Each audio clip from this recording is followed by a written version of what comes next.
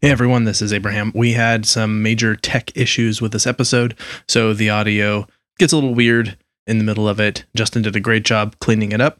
Hopefully you will barely notice. I apologize if it's distracting. Enjoy the episode. You're listening to Why We Do What We Do.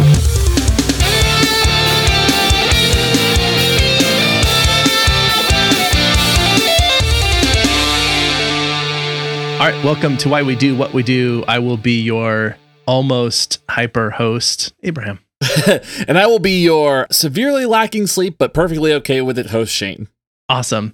We are a psychology podcast. We like to talk about all things psychology related. And today we get to actually talk about a diagnosis related thing, which is fun because we just recently talked about the big book of diagnosing things in the United States. Yeah, not a lot of plot development in that book, but you know, at the very least, it was a deep read. That's right. Yeah, there were some good reviews on Goodreads and some not so good reviews. My favorite was that there was a lack of character development and the plot went nowhere. That still makes me laugh. Like, that is such a silly thing. That was very legit criticism. Yeah. Anyway, if you like what you hear today, you can support us by simply going to wherever you are listening to this episode and clicking to rate it, and then click all the way up to the maximum number of stars that it gives you. 5, 10, 20, whatever it is. Mm-hmm. Maybe it's only 3. Just hit the highest one. I mean, you can hit something lower than that if you don't like it as much, but you know, just hoping for some support here. If you got a little extra time, you can also write a review about what you liked about it. That always helps us out, helps others make a decision that they too want to join the bandwagon of listening to us. If you'd like to see what we look like, I mean, you can go to our website and there's like pictures of us there. But if you'd like to like watch us in action as we do this thing, there's a good between 5 and 20 minutes sometimes of us just sort of chatting about life before we hit record on these episodes. And that can be yours. If you go to patreon.com and support us, you get a video of us recording, you get notes from our recordings. There's all kinds of stuff available if you want to be at that level. Yeah. But if you don't want to do that, even hitting subscribe, hitting that rating star thing, that'll help us. But yeah, that's all I got for getting started on this one. Do you want to lead us in? Yeah, today we are going to cover hypomania. And that is, just to be clear so everybody hears it, because I know I speak too fast, and that's actually a thing. Part of being hypomanic. It truly is. And so that's something I learned today. So we are covering hypomania, not hypermania, but hypomania. And we're going to talk about what that is and kind of dive into the diagnosis itself and how it's impactful for people. Ultimately, I decided to pick this topic because, you know, while we enjoy like fun topics and fun episodes and areas of interest, every now and again, I like to get a little bit self-exploratory, I guess. Sure. And this is one of those ones where as we go through this, I am diagnosed with hypomania. And I wanted to understand it a little bit better and maybe provide a little bit of insight for folks who have never heard of it and discuss kind of how it is impactful for people. And so that's what we're covering today. So we are going to cover this diagnosis, how it's impactful. We're going to answer the question of what it looks like, how you can maximize your daily hours and live to your human potential, how to feel good most of the time, and all of those things. I had a professor tell me that if I had to have a diagnosis, this is the one to get. Lucky you. Yeah, lucky me, I guess. As you'll see later, it's pretty impactful, but, you know, when we talk about it, it's like the least harmful one that people can have, maybe, is what he was trying to get at, but it still has some problems. I have some thoughts. I will let those thoughts emerge as we cover the topics related to those specific issues. Yes. But in this episode, we're going to discuss what hypomania is, how it is impactful, and of course, the kind of treatment options there are for it. So this is in the suite of episodes about specific diagnoses. On these episodes we've done where we've looked at diagnoses, we have historically not swung for the like big ones. We seem to always go like underground, low radar, like clinical lycanthropy and stuff like that. Yeah. So, all the fun stuff. And this is kind of one of those. I mean, this is maybe belonging to a cluster of well-known diagnoses, but this itself is again, I think, one that fewer people have maybe heard of than if I were to just say, oh, we're talking about depression today. And people would say, hey, I've heard of that one. Yeah, this is one of the ones that people go, excuse me? And then when you see how closely related it is to some of the other diagnoses that we're going to talk about, you'll be like, oh, okay, all right. And I think that is another reason why I wanted to cover it, is to show you how nuanced mental health and diagnoses can be. And is this one still in the DSM-5? Did it make it to that edition? Yes, it did. And we're going to cover the criterion by which somebody might get diagnosed with this. Cool. So, all right. So let's dive into it. So again, we are covering hypomania. So HYPO Mania. And so if you break that apart and look at it, hypo typically means a low, under, beneath, down, or below normal, which is interesting. And that was actually kind of the first thing that you and I talked about at the beginning of this was like, so is it not, are you sure it's not hypermania? You know, and it was like, no, it's specifically hypomania, which is weird because the word hypo means below normal. My thought is that they're comparing it to higher levels of mania, but there's not really clear indicator of why they're calling it hypomania. As we talk more about this, you'll hear and you'll see, you won't see, you will hear why it sounds like you would think that this would be hypermania because we're talking about manic episodes. Like I hear hypomania and I specifically think subdued, but that's not what we're doing. So it's sort of like, you know, hypoglycemia means low blood sugar. Yeah. But in this case, hypomania meaning manic, but not like really manic. So yeah. Slightly elevated above normal, I guess. Yeah. Below normal mania. Right. And so which brings us to our next term, mania, the second part of the word that you started breaking up and I stole part two from you. And people probably recognize this word, but you hear mania, and mania is a mental health status that is marked by periods of great excitement or euphoria, delusions, overactivity, often like lack of sleep, that sort of thing. And we'll get to that. Mm-hmm. But yeah, so then you have essentially mania at a low level. Yeah. So hypomania itself is sometimes described as, quote, an abnormally revved up state of mind that affects your mood, thoughts, and behavior. So, and that's an end quote right there. But like, you can kind of think about this as like, well, so what does it mean when I'm like in the best kind of mood? Does that mean I have hypomania? And that's not what we're really getting at. And we'll get into the diagnostic criterion where we're talking about long periods of time. But essentially what this is saying is when somebody's kind of like always revved up and it's not cocaine, it might be hypomania. Hypomania, over-caffeinated, you know, in that sort of ballpark, maybe. Yeah. The diagnosis is often linked to bipolar 2 disorder and cyclothymia, but has also been linked to bipolar 1 disorder and schizoaffective disorder. So as I said, these are the cluster of diagnoses that are likely much more familiar to people. And it is associated with those. Yeah, absolutely. So a real quick note, this is not the traditional bipolar disorder that many folks learn about and are afraid of. You hear kind of like people having these major wild mood swings and all that. We're going to probably spend a lot of time digging into bipolar at some point in time to clarify that, because I feel like that is one that's worth kind of demystifying. Sure. And understanding that people can live with that for the rest of their lives and be okay. And hypomania is no different. Hypomania is one of those things where when you're diagnosed with it, you have it forever if it's properly diagnosed. It doesn't really go away. You know, it's just managed, kind of like schizophrenia. Schizophrenia never goes away. It's just managed. Fair enough. And so, Shane, yeah, hypomania, I'm letting you know this because you need to know. This is a separate diagnosis found in the DSM-5. It has distinct markers and is often characterized as being episodic, usually lasting at least 4 days.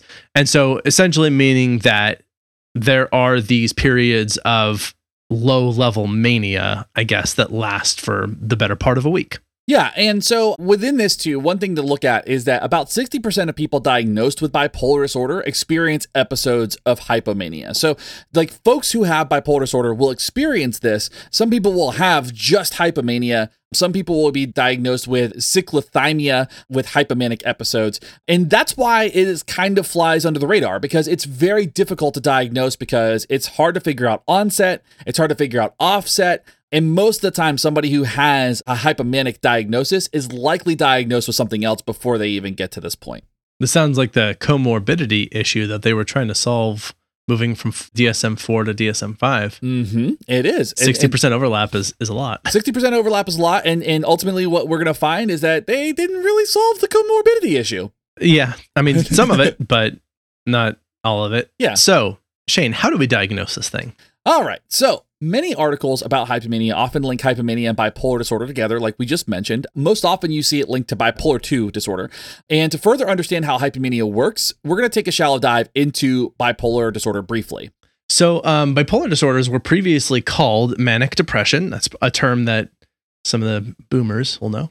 And today we know there are 3 main types that are described. There's type 1 bipolar disorder, type 2 bipolar disorder, and rapid cycling bipolar, also known as cyclothymia. And these are a type of mood disorder that are commonly classified by rapid changes in mood, behavior, energy levels, and functionality. Yeah, absolutely. And there are specific kind of key indicators for each one. And we're not going to get into that today, but since we're talking about hypomania, we want to talk about bipolar 2 a little bit. So bipolar 2 is more closely related to hypomania, includes symptoms of hypomanic episodes, like those episodes where you're kind of feeling elevated and it lasts for long periods of time, but it also includes bad decision-making, lack of impulse control. People tend to be more talkative than usual. They have, this is my favorite characteristic, an average ability to perform at work or at home. Which is like, when we shared that before with the group, it was kind of like, isn't that just life? Yeah.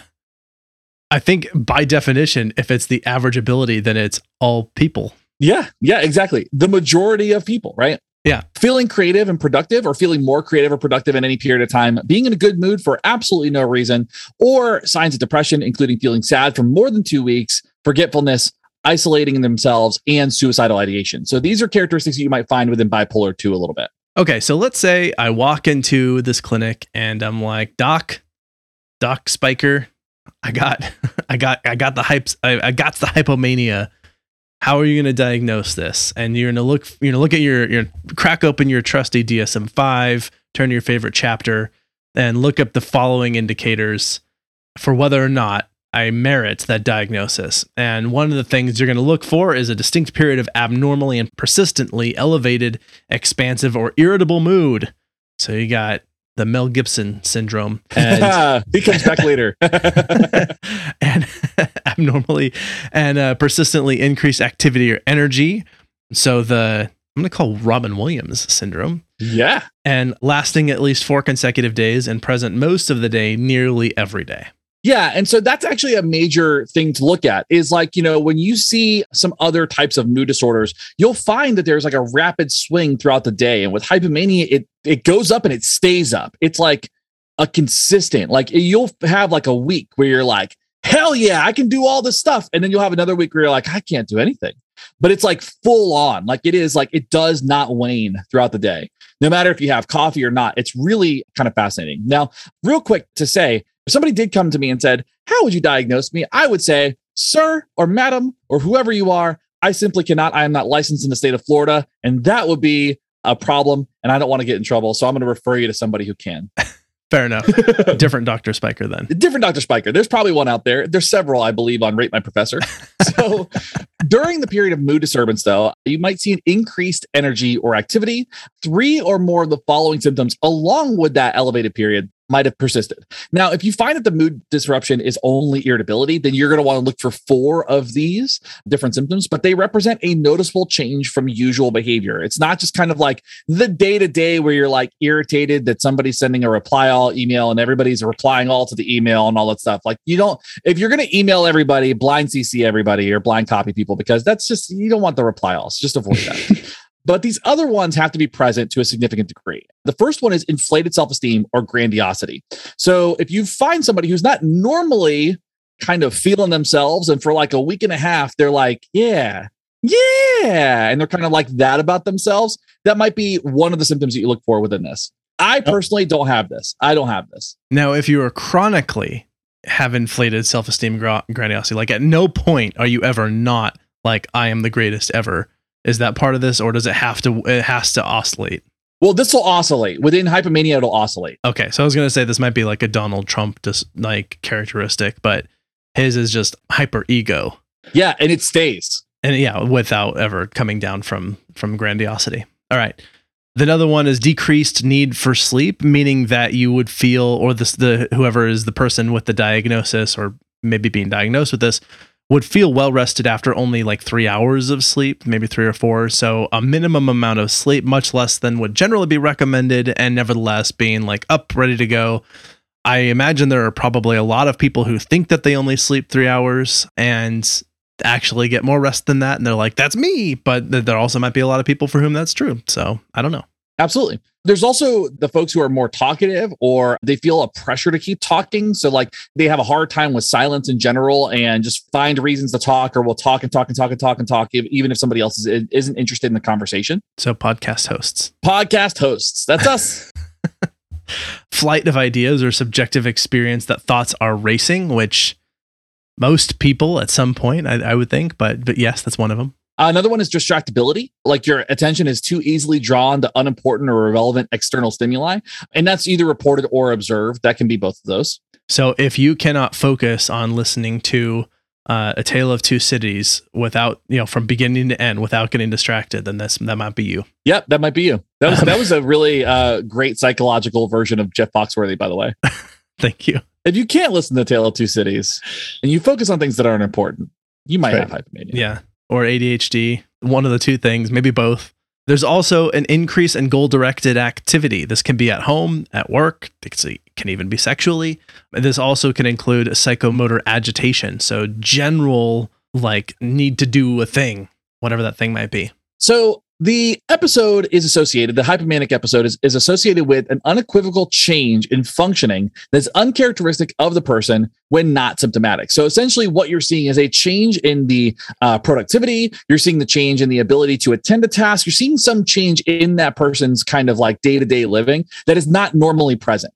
And so these changes occur during these episodes of hypomania rather than kind of just happening every now and again. It's not like you just had a bad night's sleep. It's like for an entire week or two, you're going to have a real hard time because of whatever is going on within your episode. And it's also not like that this is something that only you experience. Matter of fact, one of the criteria is that this should be observable by people who are around you who can say, yep, they're definitely being a little crazy this week. Don't know what's going on.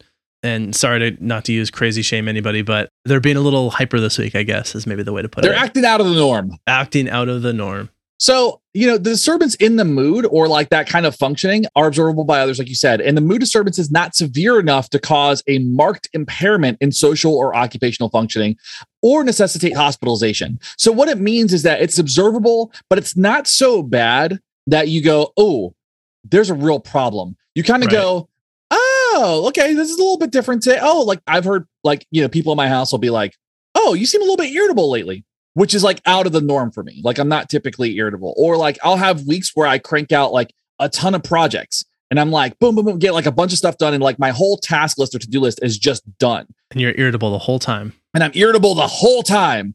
I'm like a low grade Hulk, except I don't smash anything. I'm just that's my secret. I'm always just kind of generally irritated. That'd be such a funny twist in that line. That's my secret, Cap. I'm always a little irritated.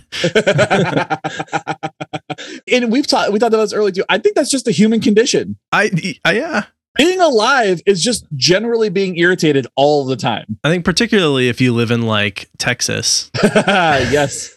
No, I don't think they use the word irritated in Texas, though. I think they use the word ornery. Ornery. Yeah. Ornery. Yeah. Okay. Either way, the episode is not attributable to some kind of physiological effect of a substance. And it's not ever going to be part of really a psychotic feature, right? There's not going to be anything that is psychotic about that episode or that shift. It's just going to be something that's kind of a little bit out of the norm, noticeable, and pretty persistent overall. Now, note, listener, and you, Shane, a full hypomanic episode that emerges during antidepressant treatment, for example, with medication, but also things like electroconvulsive therapy, which we talked about in episode 2 or something. Yeah. It's a while ago. Yeah. So this episode, if it persists at a fully syndromal level beyond physiological effects of the treatment, this is sufficient evidence for a hypomanic episode diagnosis. However, caution is indicated so that one or two symptoms, particularly that increased irritability, edginess, or agitation following the antidepressant use, are not taken as sufficient evidence for diagnosis of a hypomanic episode, or at least not necessarily indicative of a bipolar diathesis. Yeah, so essentially, it goes back to the idea that these are very hard to pinpoint. These episodes and these changes are very difficult to pinpoint as above the average change of a human being. Maybe somebody is just having a really good week and that's what it comes down to. Or it might actually be that there is something else going on and it just goes undiagnosed and under the radar, because ultimately the changes are fairly mild. They're not these huge swings like you'll see with some other types of mood disorders. And that's why this kind of goes under the radar like it does. Hey, Shane, you actually could teach me a new word here. What does diathesis mean? So, diathesis is a tendency to suffer from a particular medical condition. That's what diathesis means. Oh, okay. So kind of like diagnosis. It's just a fancy way of saying you commonly suffer from this other thing too. Got it. Yeah. So, in so many words, what does this look like? So we kind of, it still sounds pretty nebulous overall, like when you describe it like this. Well, according to verywellmind.com, here are some examples of hypomanic behavior that can indicate that there might be an episode going on. Somebody making crude remarks at a dinner party. So, bro, dressing or behaving flamboyantly. So somebody with poor fashion sense. Okay. The hipster. Yeah, hipsters mostly. Like somebody with a handlebar mustache probably has a problem. Hypersexuality, including unusual demands of partners or spending a high amount of money in the sex industry. Bro again. Yeah, bro. Jumping from subject to subject while speaking. So podcast host. Reduced need for sleep. So somebody who naps. That's really good. Reckless spending. So a teenager. Yeah, or Blink-182 in Rock Show. There you go. Taking more chances because you're, quote, feeling lucky. So literally everybody in Las Vegas. That's right. Talking rapidly, making it difficult for others to follow. An auctioneer.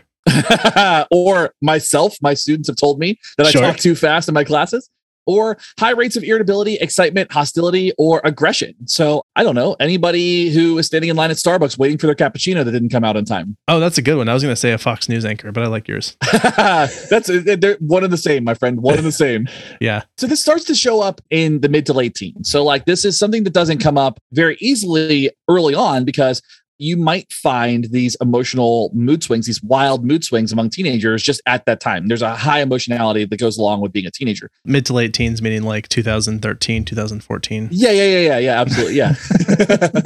Now, this mixed state is difficult to identify during teen years, right? Because there's like a lot of emotional changes, a lot of hormonal changes, but there's also a lot of like environmental changes. And so it's very difficult to pin down. But due to these commonly cited mood swings and questionable emotional stability, it doesn't get diagnosed till later, until there is like some level of stability in somebody's like hormonal levels after they've gotten out of puberty, after they've kind of moved into adulthood. That's when you start seeing it more. Now, the diagnosis and assessment, there are already existing sort of diagnoses and assessments for similar type of disorders. So these are sort of similar to those in nature, where the persistent presence of the symptoms and self-report of the concerns may lead to the diagnosis itself. And so there's a lot of questionnaires that can actually be a way that this could be potentially diagnosed.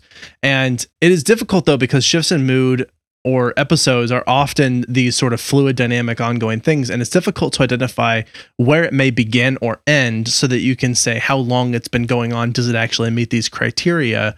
And so it can be difficult to pin these down because our experience psychologically is not usually, if ever, one of discrete stopping and end points. It's always sort of a continuous flow state where we're mixing emotions and physiological states and thoughts and all kinds of circumstances and contexts that are going on. And those overlap and sort of churn. And that's part of the reason it's so difficult to study psychology in the first place, but also the reason it can be really difficult to categorically say whether or not something has or has not occurred. Yeah, absolutely. So then why does this even come up? Why is this a thing that we're even talking about? Well, most often when it comes to the difference between hypomanic episodes versus hypomania. Hypomanic episodes are often a symptom of bipolar disorder, and those episodes are better explained as part of the ongoing symptoms that go along with bipolar disorder. But some other causes like alcohol or drug use can see these temporary shifts or changes. Changes in sleep patterns, depression, high levels of stress, and medication side effects are some of the reasons why you might have hypomanic episodes. But it doesn't quite explain hypomania in general, right? It doesn't explain where it comes from. And there are some folks that say that it's genetic, like your parents or siblings having it. It could be brain chemistry imbalances. Some people have cited allergies as a reason why you have hypomania, but that doesn't really quite match the diagnosis or anything. But for the most part, it is, you have bipolar disorder, but it is a very mild version of it essentially. And that's why they've because it's so much milder, they've separated it out. It's kind of interesting in there that they cite changes in sleep patterns. And although that doesn't say necessarily less sleep, it does sound like in one case that could be the symptom, in another case the cause. And I feel like maybe there is a unclear understanding of cause-effect relations here, where what is treated as an effect of hypomania may in fact be a contributing variable to how it appears. So for example, I do wonder if people who are experiencing lack of sleep tend to show behaviors that look hypomanic that are better attributable to behaviors related to their sleeping. Yeah, absolutely. It's really interesting because it is like, it is very much so like, well, am I sleeping poorly because I'm hypomanic, or am I hypomanic because I'm sleeping poorly? Like it does get into that circular reasoning thing where it's like, none of it is causal. Yeah. It is all very like, it's a snake eating its own tail. So like, it's really interesting as you get into that. But okay, so I walked into Dr. Shane's office or Dr. Spiker's office. I said, diagnose me. I've got hypomania. And he said, get out. Get. Go on, get. Go on, get. Go see a professional. So I went to the other professional down the road, Dr. Spaker, for treatment. And Dr. Spaker said, well, okay. Essentially, Dr. Spaker said, do you need this to be treated? I mean, you seem to be super productive. Short term, there aren't a ton of problems going along with this, and maybe be okay. But actually, there are some things to consider. I'm just making things up for Dr. Spaker here. there are long term effects, and that's more or less the reason this could be called a diagnosis, because a lot of this does sound like normal human experience, and we don't want to pathologize normal human experience, like average performance at work, for instance. Right. But nevertheless, like where this becomes relevant is some of the long-term effects that can come from chronically participating in this without managing it very well, which can of course lead to such things as damaged relationships. If you're untrustworthy and flighty and really difficult to get along with because you are not able to hold a conversation or follow a single train of thought or sleep. There's also the risk of STIs due to hypersexuality with multiple partners.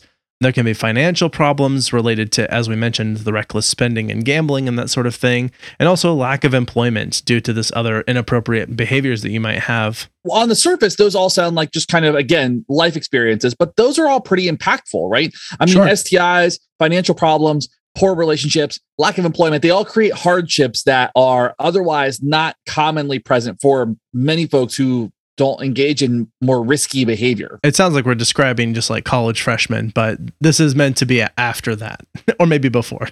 Yeah. Like around when you get into college and much further into the future, right? So, but another part of this though is that about 32% of individuals who are diagnosed with hypomania have attempted suicide at least once in their lives, with about 20% completing it. So there is a pretty significant suicide rate within this diagnosis that it kind of goes unspoken or unseen.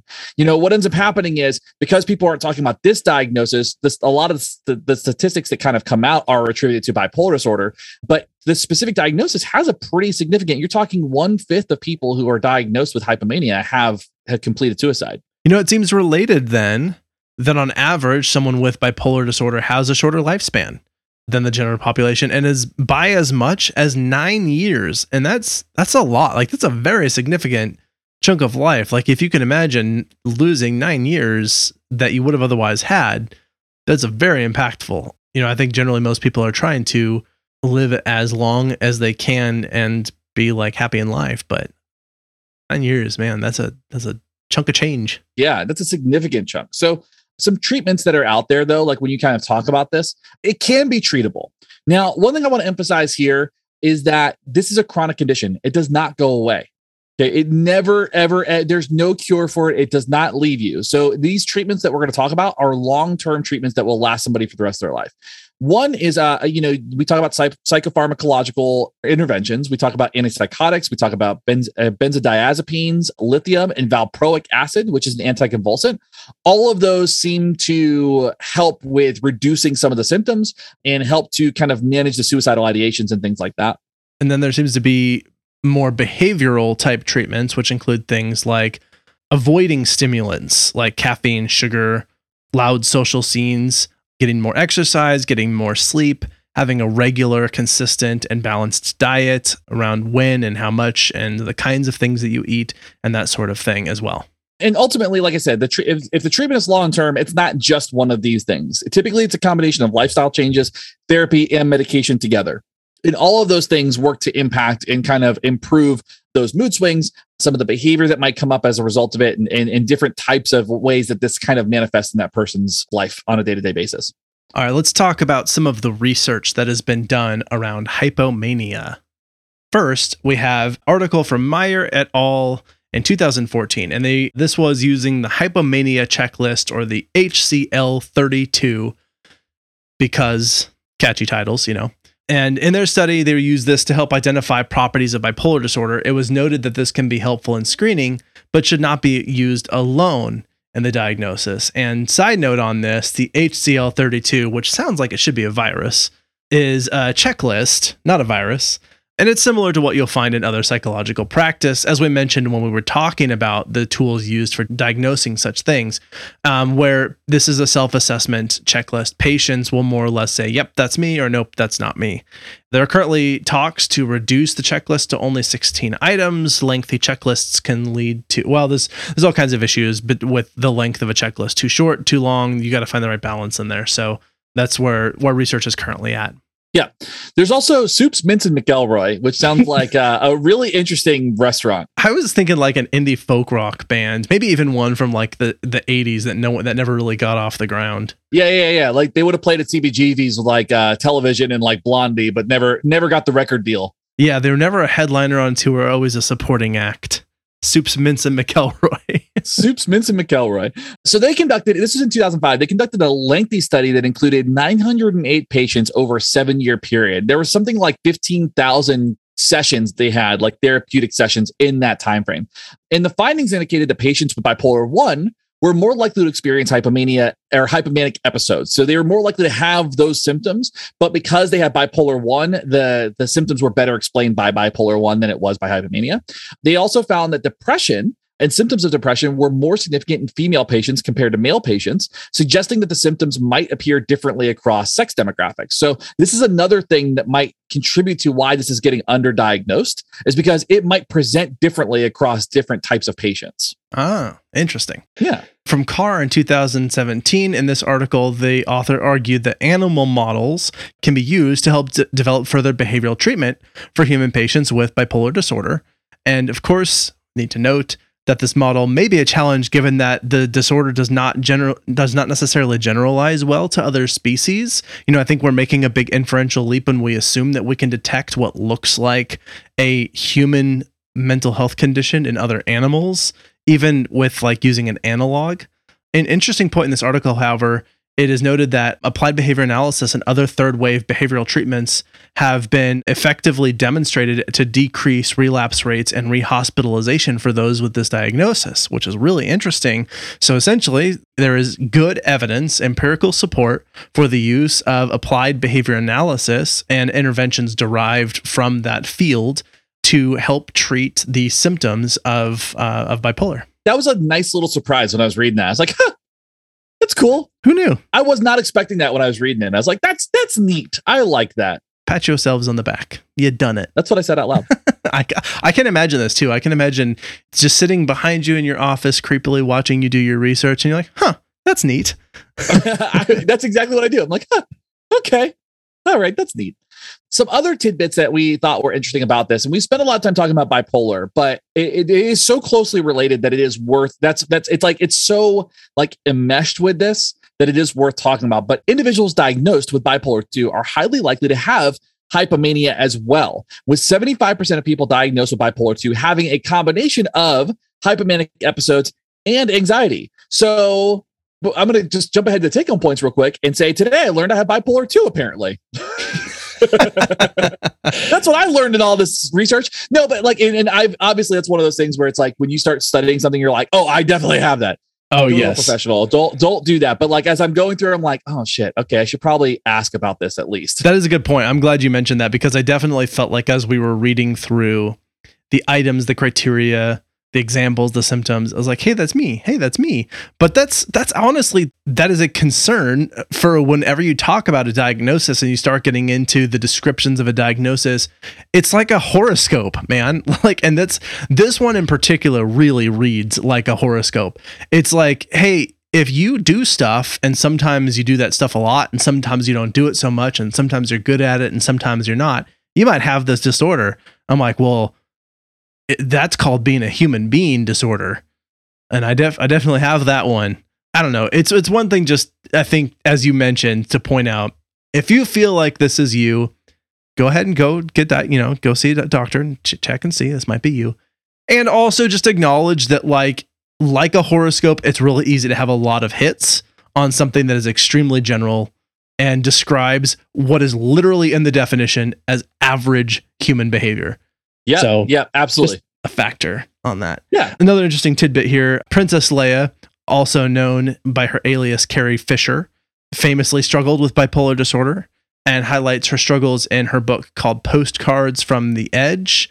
So R.I.P. Carrie Fisher. Yeah. And I accurately but unknowingly called that Mel Gibson also has bipolar disorder.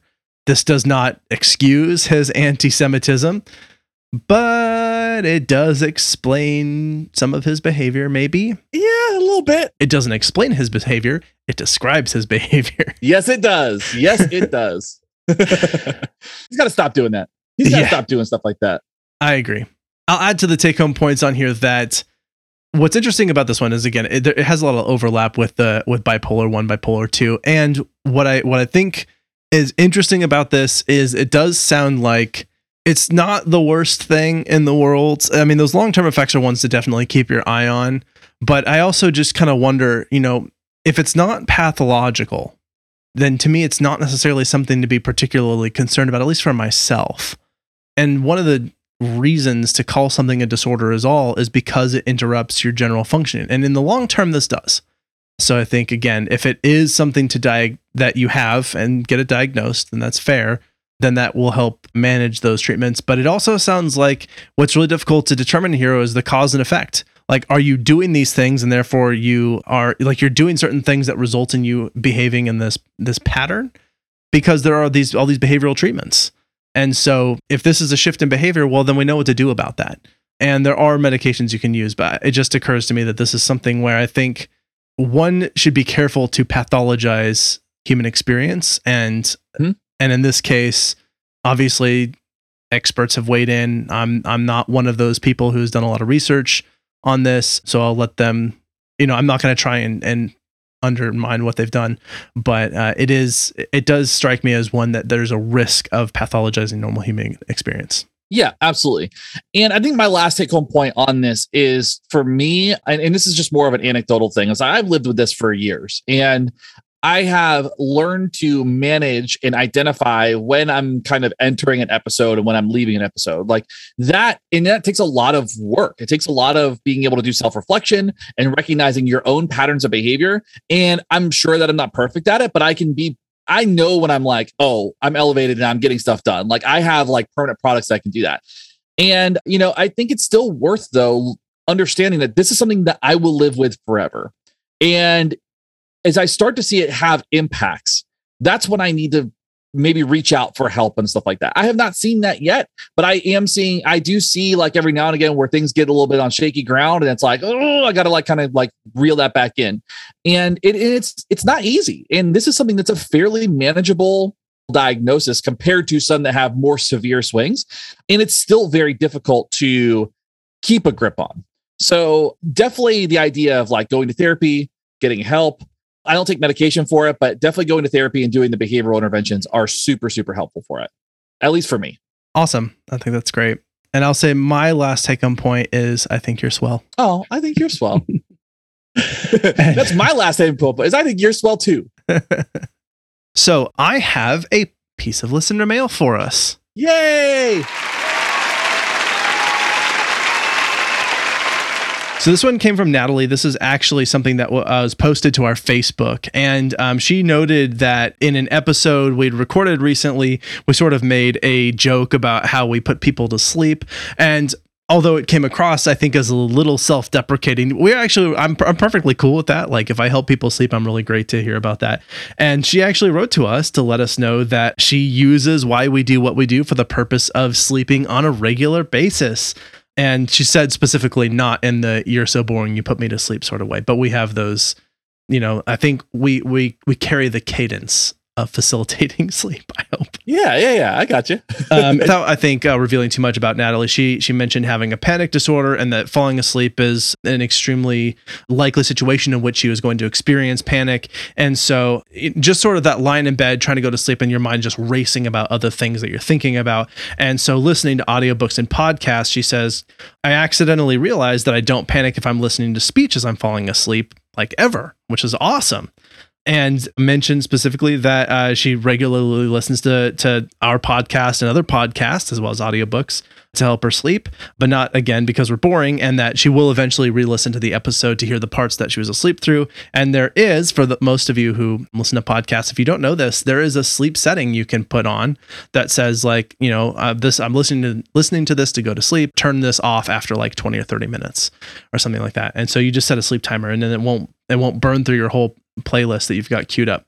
And so she says, I can sleep through human speech, most podcast theme songs, but for some reason the recommendations, so we just woke her up or about to wake her up, what should be the alarm clock. So she says, anyway, now you know that you help a total stranger sleep most Wednesday nights. So thank you so much for writing, Natalie. That was really sweet. I'm more than happy to help put people to sleep. Hopefully not while they're driving, but at any other time they're lying in bed and they want to listen to the scratchy, shrill voices of two white guys. We're happy to be able to provide that.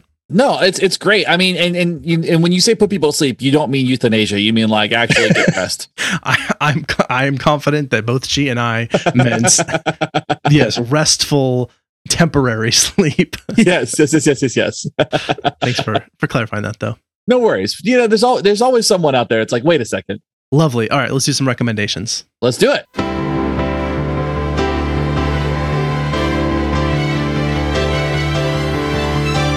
Recommendations. All right, so my recommendation, we are getting into spooky season, and so I am reading spooky books and watching spooky movies, and so I am going to go with the recommendation of The Mist by Stephen King. Oh, nice. What a story. Let me tell you. So if you pick up the book is very short. It's like 160 pages or something. It's a novella, really. Or I'm sorry, it's like 170 pages. So it's a nice, easy read. It's very straightforward. And I'm going to go ahead and say this. The movie is a really good adaptation of it. Nice. It's actually pretty spot on. And as a matter of fact, Thomas Jane, really good as the main character. Stephen King has come out and said that the ending of the Mist movie was actually better than his own and prefers it.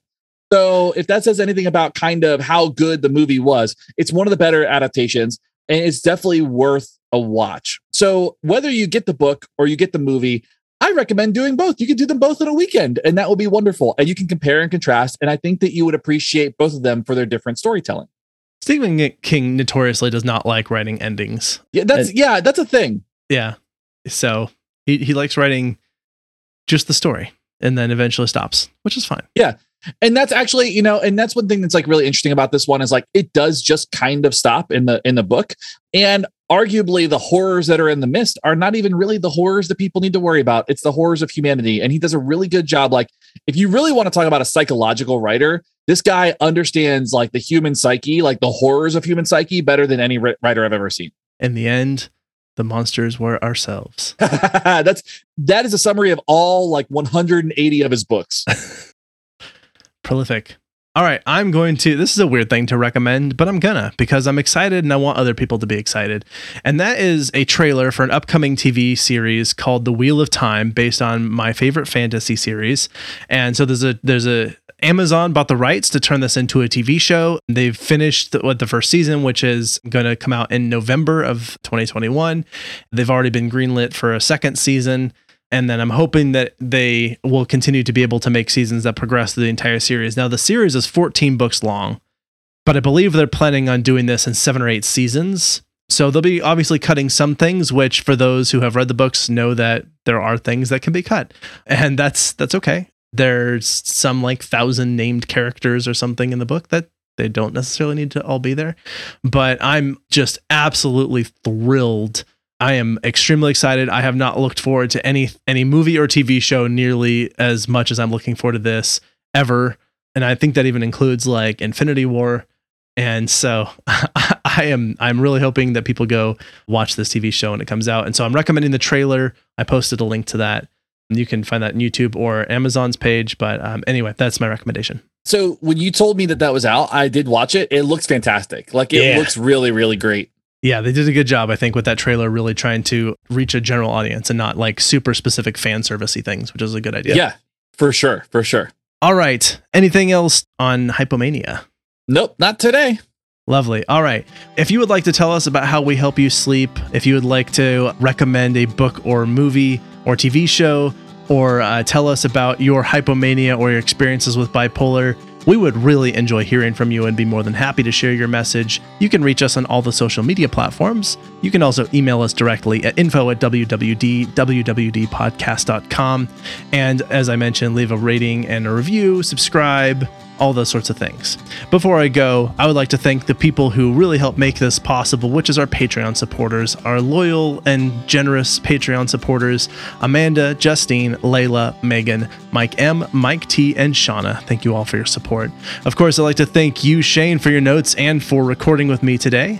Thank you everyone for listening and joining us on this episode. And of course, thank you to our team. Justin Greenhouse is our audio producer and sound mixing engineer wizard.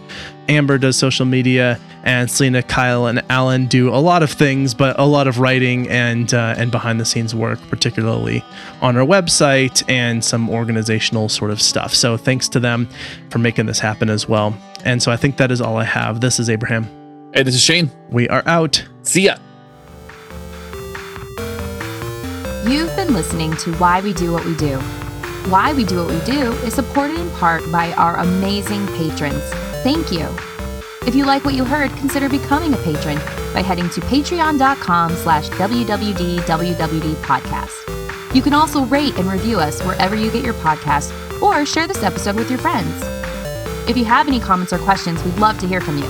Find us at WWDWWD podcast on your favorite social media platforms. You can learn more about this and other episodes by going to www.wwdpodcast.com. There, you'll find links as well as detailed and shareable show notes. Why We Do What We Do is researched and produced by Abraham, Ryan O, Shane, and Miranda. Artwork and logo design by Andrew Pollock at nogdesigns.com. Video and production assistance from Tyler Brasier with music courtesy of Justin Greenhouse. Thanks for listening, and we hope you have an awesome day.